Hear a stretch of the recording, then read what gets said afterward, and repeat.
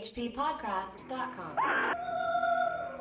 We are back at the H.P. Lovecraft Literary Podcast. I'm Chad Pfeiffer. And I'm Chris Lackey, and we're at www.hppodcraft.com. I forgot what you...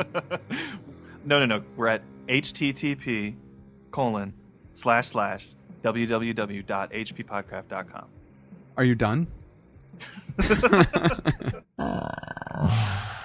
I'm done with that, although we are not done with the story we're covering today. Heck no! The Dream Quest of Unknown Kadath. I'm glad we're back, because Carter has been snatched up by night gaunts. That's right. He scaled the mountain of Granic so he could behold the face of the gods.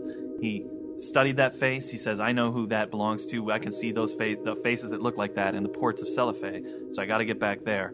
And if I can find those people that look like this face, then I'll know I'm close to the gods. And if I know I'm close to the gods, then I can find the gods and I can ask him where that beautiful city is that I was dreaming about that I can no longer see. That's what's going on. Yeah, wow. That's really, you just summed it up. Good job. But he's been snatched up by night gaunts. They are cold and they're silent and they tickle him and they fly him up into the mountain, don't they? Yeah. He goes into a deep, dark, scary, stinky cavern. Yeah. Ooh. And they fly him down. They fly him down deep and dark, and it seems like he's flying for a long time and going deeper and deeper, and fly him down into this huge dark place. Yeah, he recognizes the peaks of Thok, the fabled peaks of Thok as they're flying. So there's mountain ranges inside this mountain, which is crazy. Which blows my mind. Yeah, and those dark valleys, they drop him off. He says valleys where the bulls crawl. Right. Yeah. It's called the Vale of Nath. It's spelled Pnath, which I believe is pronounced Nath. That's where the bulls are, the Vale of Nath. Uh-huh. Have they always been bulls? I thought when I heard about these things before they were called doles. At this point, they're called bulls, but later on, when Lovecraft writes with Price through the Gates of the Silver Key, he talks about he changes it to doles. Oh, so it's just a change that he made. Yeah. I don't know why he changed doles to bulls, but there you go. Well, the bulls, as they are in this story, is like much as I could tell, just huge, gigantic, wormy things that live under all these bones, and they kind of surf around, and you just don't want one of them to touch you or see you or anything. Yeah, they kind of hunt with sound, sort of like the movie Tremors. I love Tremors, man. Yeah, it's a great movie. That's the greatest movie. Well, the night gaunts drop him off all alone on this big piles of bones. Tons and tons of bones. Yeah, they're everywhere, and it's the Vale of Nath where the bulls burrow, and the night gaunts take off. There was a great sentence about the night gaunts in an earlier paragraph where it said, all they ever did was clutch and fly and tickle. That was the way of night gaunts. I love that. That's great. I love that. Well, he recognizes this because of all the bones. He says, oh, all right, this is the ghouls of the waking world. This is where they cast their bones, their refuse of their meals. Yeah, of the things that they've eaten. Yeah, so he thinks, well, if I can kind of figure out where the shower of bones is, sort of where the dropping off point is, I can holler up to the ghouls, and hopefully they'll drop me a ladder. Right. So he knows ghouls. In fact, It says, a man he had known in Boston, a painter of strange pictures with a secret studio in an ancient and unhallowed alley near a graveyard, had actually made friends with the ghouls, and had taught him to understand the simpler part of their disgusting meeping and glibbering.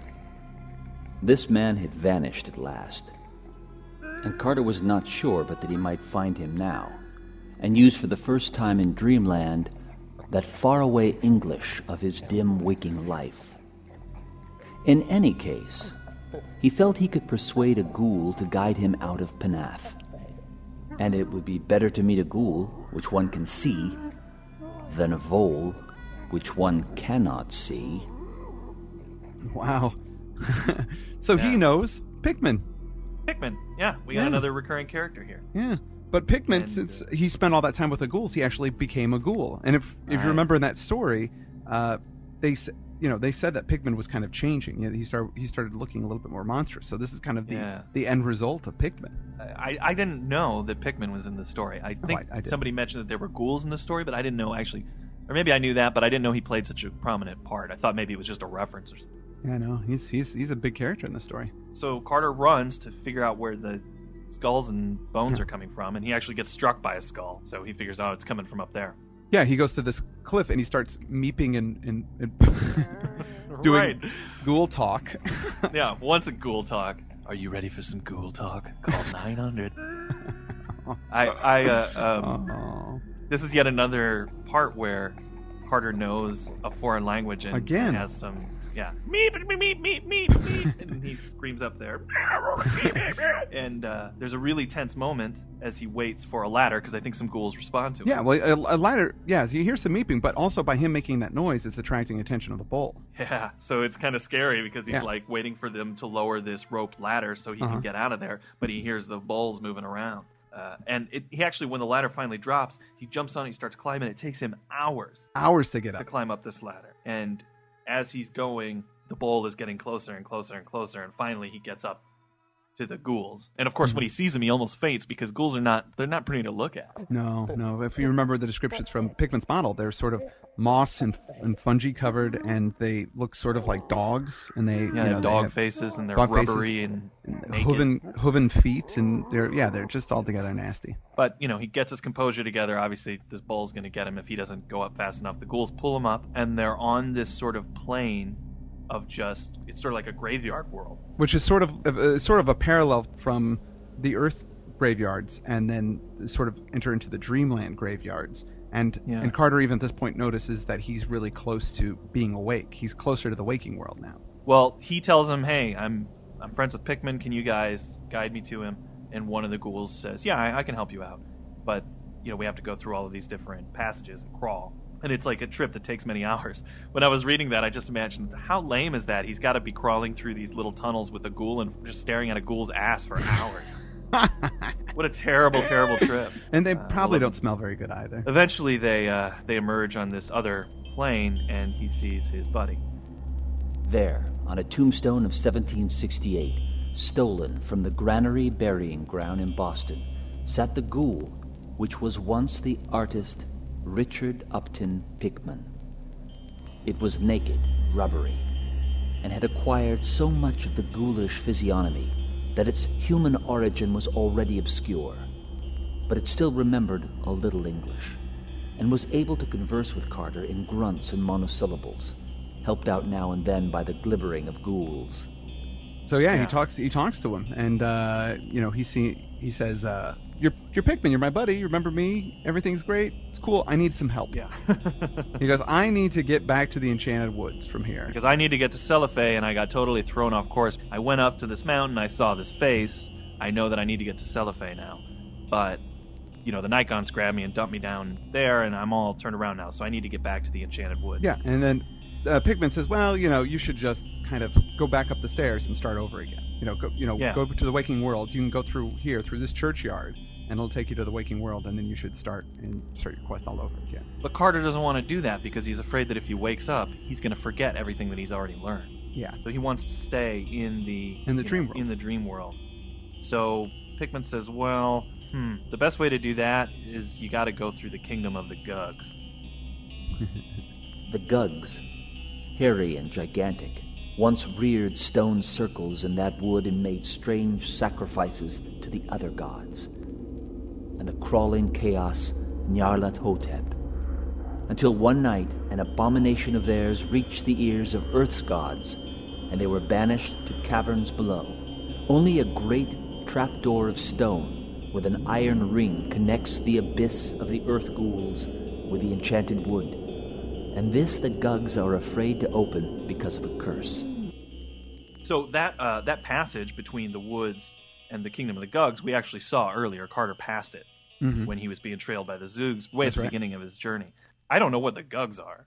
It's just something they sort of bring up. And Carter doesn't really know exactly what the Gugs are either, but they're big and they're hairy and they're trouble. Pickman says the best time for you to do this, if you want to go through when the Gugs are all asleep. Around nighttime, they all get sleepy, and I'll give you 3 ghouls to help you out in this little quest. And also, you take a tombstone with you, and you can use it as a lever to pop open the stone door.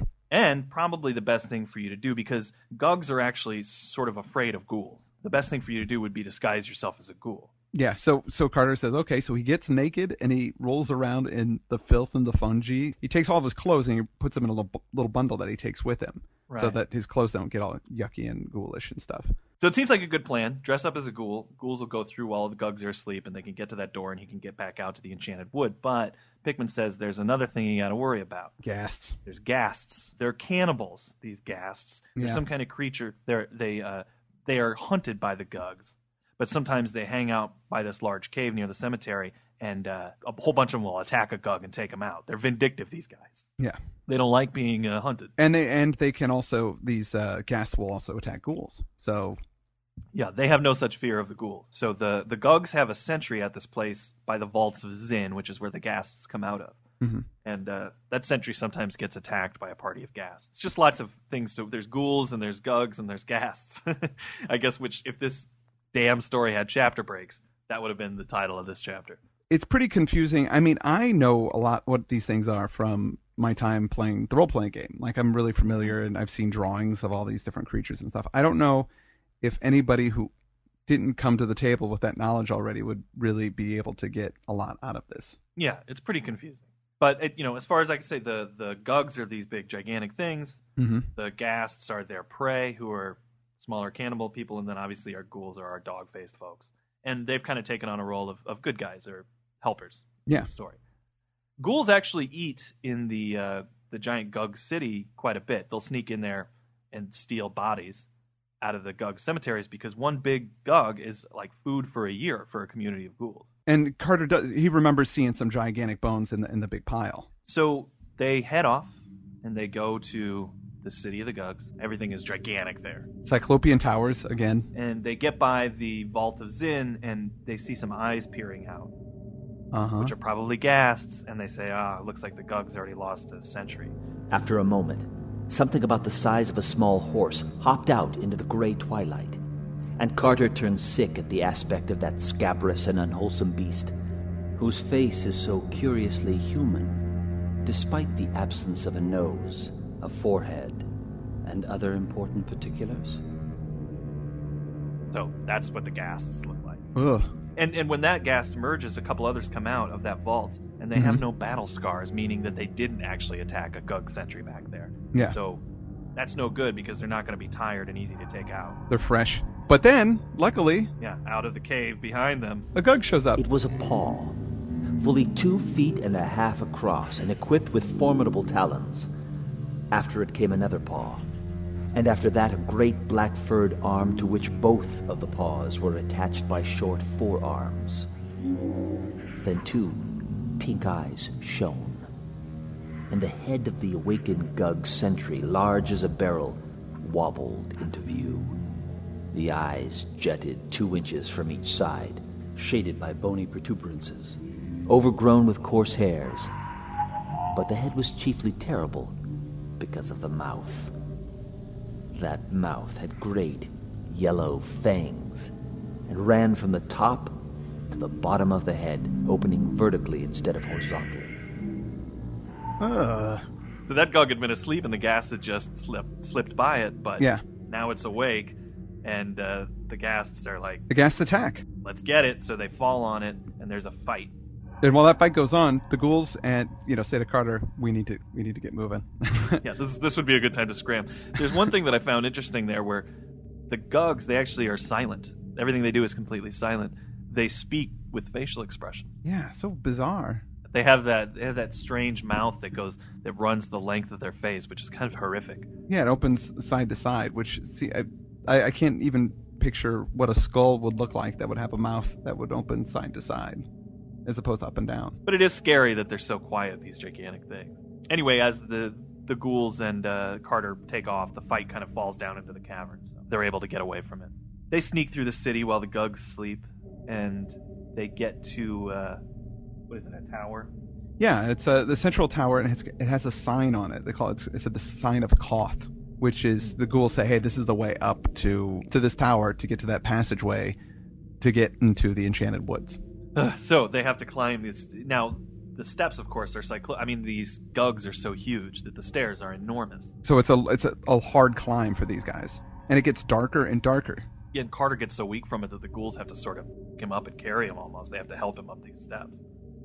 What a wimp.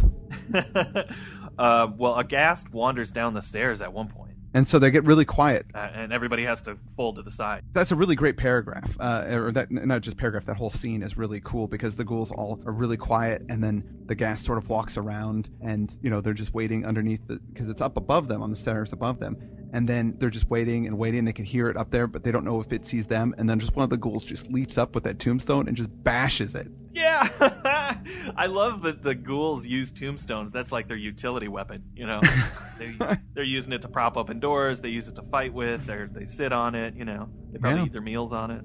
Yeah, so yeah, he's dead. And as they get to the top, they find this kind of passageway, this door, and they have to use the tombstone and they start to pry it open, but then they hear something coming up the stairs. Yeah, well, what they hear is the body of the ghast falling down the stairs. Yeah. Because they wouldn't, the worst part is if a Gug came up those stairs, they wouldn't hear him. No. Yeah. But luckily that ghast body starts falling and they're like, okay, let's go. So everybody's pushing on that door trying to get it open so they can ram the tombstone in there and keep it propped so they can sneak out. And they do. They get out and they close it down, they pull it out, and the Gugs, under some kind of curse, can't go through that doorway. But they escape just as the Gug is ascending to get them. Yeah. They get through that door and they drop it. So there they are in the Enchanted Woods again. It's like we've come all the way back around to here. Yeah. And I have to say that whole sequence was probably one of the best parts of the book for me, or of the story. Yeah.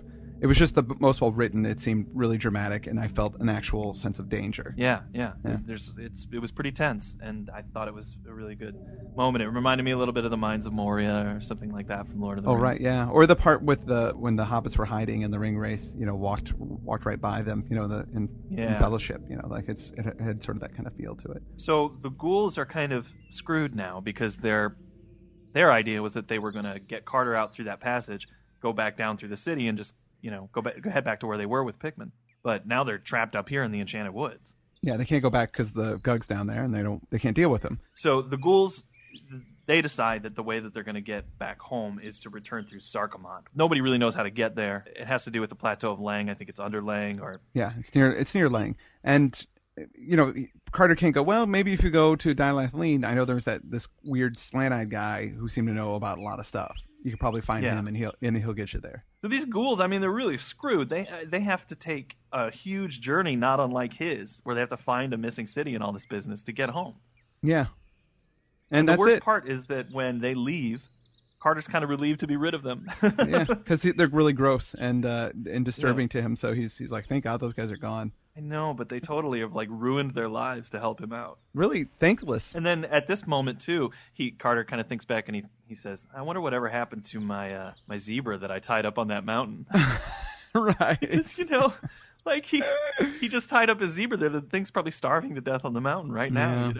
Well, he says hopefully maybe some lava dudes found it up there, or maybe a night gaunt drained its blood, and so it's dead, not starving to death. I don't know. Right. But that wasn't his fault. He got kidnapped by the night gaunts. I know. He couldn't do much about that. He's just leaving a trail of broken ghoul dreams and zebra bodies behind him as he goes on his quest. Speaking of other creatures that have been hurt by Carter's intentions, he of course comes across a gang of Zoogs here now that he's back in the Enchanted Forest. And the Zoogs are pretty mad about what happened at Ulthar. Because they, those Zoogs that followed him, they got gobbled up by some cats. So the Zoogs are planning on retaliation. So they say, we know where the cats are going to be, and we're going to jump them, and we're going to kill them. They're calling war on cats. Yeah, they're planning it. They've got a council together. They're trying to figure out what's the best way to do this. We're going to take out those cats. And it said in that paragraph, the cats had justly punished the Zoogs for unsuitable intentions. What were their unsuitable intentions? Because as far as I know, they just like to watch stuff. They were just following Carter to see what happened so they could come home and share his story. No, there was the one line where he says that one of the Zoogs was looking at the little black kitten. And because they were going to eat the cat. That's their unsuitable intention. Yeah. Okay. Yeah, that seems a little extreme to me, but... These are some warlike folks here in the Dreamlands. Yeah. Well, Carter's not going to let this happen because he clearly loves the cats. Yeah. So he gets on the edge of the wood and he sends out a warning cry. And other cats pick up the cry, and it goes all the way up to Ulthar. And they get there really fast. They assemble their phalanx of feline soldiers. Feline phalanx. And they march, come back, and they run into Carter, all of these shapely, wholesome cats. And he was glad to see his venerable friend, one-time rescuer, at the head of Ulthar's detachment. A collar of rank around his sleek neck, and whiskers bristling at a martial angle. Better still, as a sub-lieutenant in that army was a brisk young fellow who proved to be none other than the very little kitten at the inn, to whom Carter had given a saucer of rich cream on that long-vanished morning in Ulthar. He was a strapping and promising cat now, and purred as he shook hands with his friend. His grandfather said he was doing very well in the army, and that he might well expect a captaincy after one more campaign. So cats not only talk, they have an organized military structure with rankings and awards. Yeah, they wear their ranks on their collars. Yeah, it's flipping ridiculous. Because cats are going to want to have collars on. This is the lamest part. Why not have little uniforms with little patches on their shoulders and stuff? It's ridiculous. I know that you think this is lame, man, but I was delighted that this was still going on. I thought that the cat battle on the moon was the last time I was going to see. I mean, it's so ridiculous. I could read this all day if they'd have just focused on cat armies doing cat stuff. Because my favorite thing is, I don't want to jump ahead too much, but they have a huge battle with the Zoogs here. Mm-hmm. After they're done and the cats are kind of like at ease, they go around and like chase leaves and do kinds of cat things, It's ridiculous. It's ridiculous. So like they organize, they fight, they destroy, they make treaties, and then when they've got some time to kill, they chase leaves. Anyway, but I am jumping ahead. So Carter gets together with the army of cats, and they kind of plan their preemptive strike. They don't get into it too much, but all we know is a great ocean of cats floods the enchanted wood. They get to the tree. They beat the crap out of the Zoogs. These poor Zoogs, they were just in pre-production for this war. They didn't even know it was going to happen. Their flutterings arose to a panic pitch. Yeah, the cats don't slaughter them, though. They get them, they capture them, and sort of, make them surrender, and then they go into negotiations with Carter being the interpreter because he speaks. Yeah, Carter Zoog. brokers a settlement. He's like meow meow, meow meow, meow, and basically they negotiate the settlement where the Zoogs have to provide some free food for the cats. Yeah, some like tribute, a pheasant and this kind of thing, and then they also have to give up some hostages, I think. Yeah, they take I think it's 12 of the young Zoogs of noble families are to be kept at the temple of the cats in Ulthar.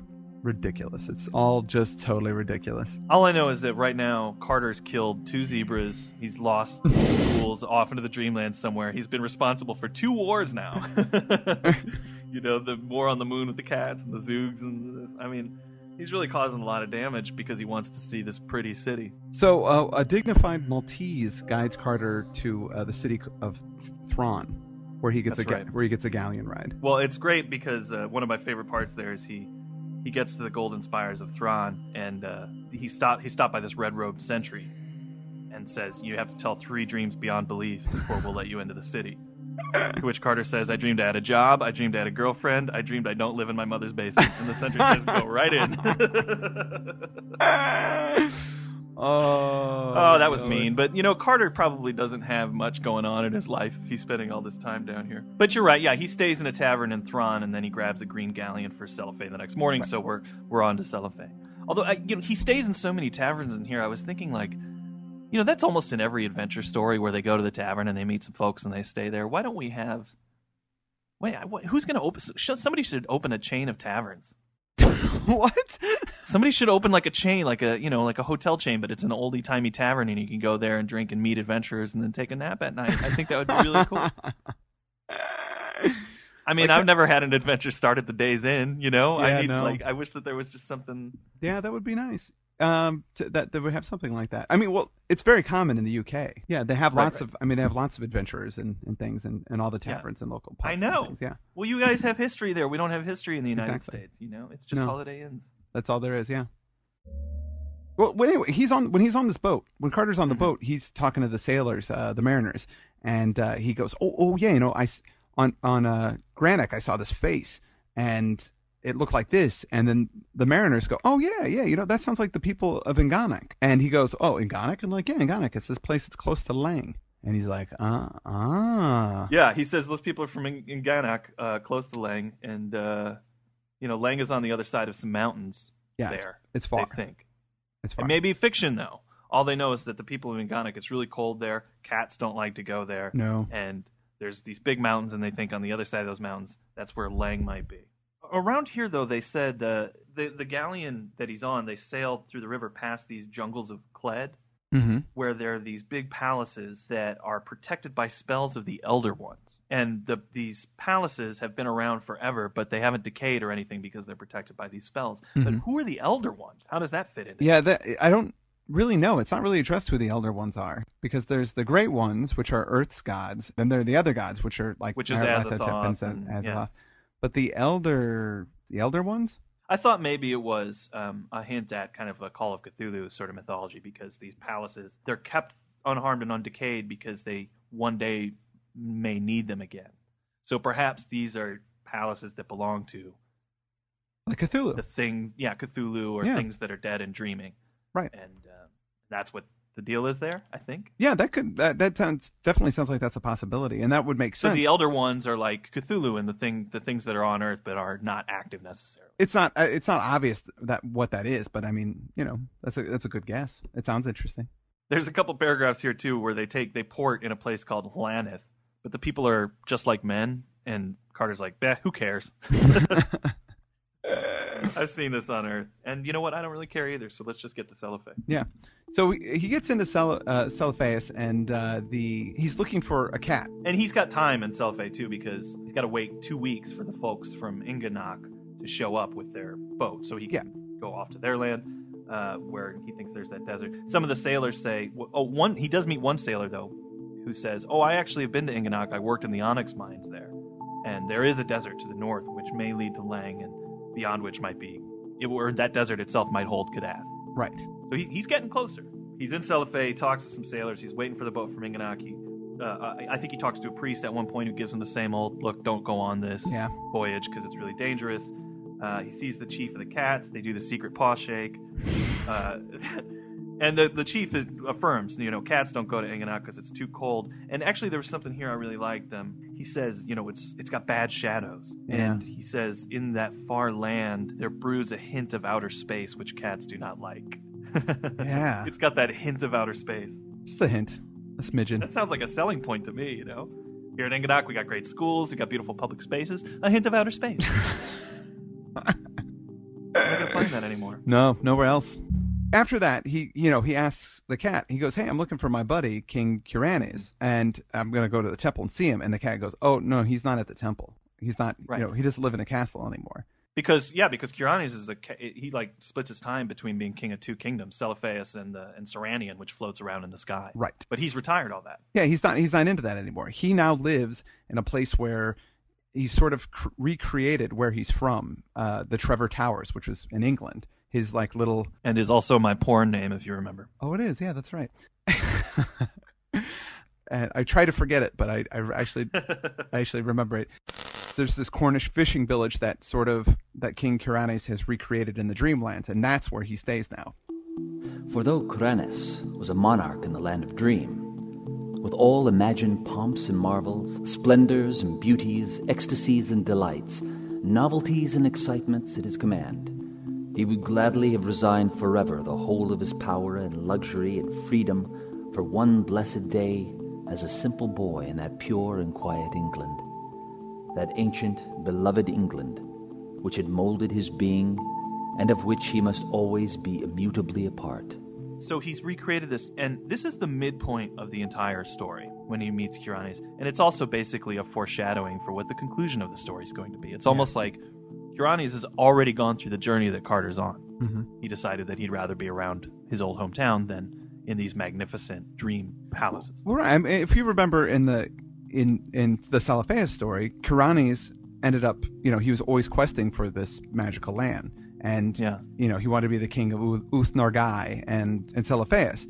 And he gave up his life. He died at the end of it so that he can go to this place. He made the ultimate sacrifice. And now we're finding out that was the wrong choice. That now he regrets doing that. This isn't what he wanted. He's become bored with it. Yeah. He tells that to Carter. Carter shows up at his house because he's, just staying at a house now at Trevor Towers. And he's good to see him. And he tells Kuranes about, what he's trying to do and about Kadath. And he goes, "Hey, you're the one guy that came back from space. Do you know where Kadath is?" Yeah, that's we find out that the one person who was sane, who returned from those unknowable space reaches, sane, was Kuranes. Yeah, and Kuranes is like, "No, I don't know where it is, and I don't know where your Sunset City that you're talking about. But I gotta warn you, you should probably not do this." But now that he was come into that city and that land, and was the king thereof, he found the freedom and the vividness all too soon worn out and monotonous for want of linkage with anything firm in his feelings and memories. He was a king of Uth-Nargai, but found no meaning therein, and drooped always for the old familiar things of England that had shaped his youth. All his kingdom would he give for the sound of Cornish church bells over the downs, and all the 1,000 minarets of Celophaes for the steep homely roofs of the village near his home.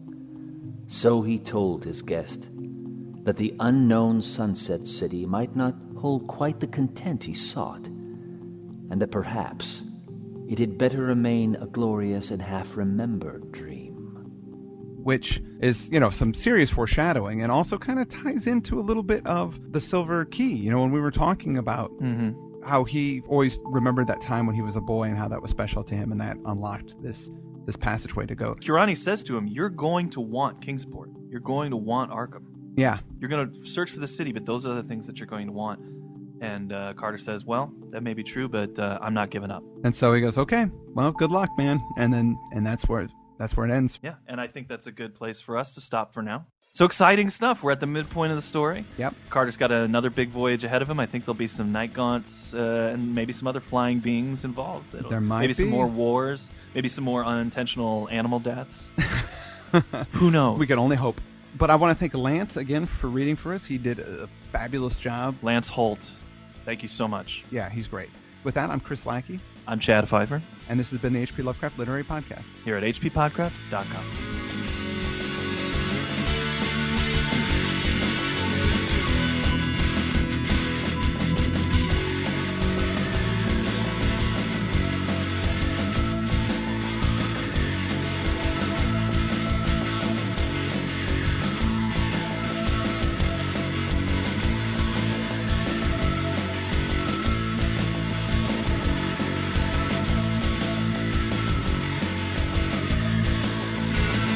hppodcraft.com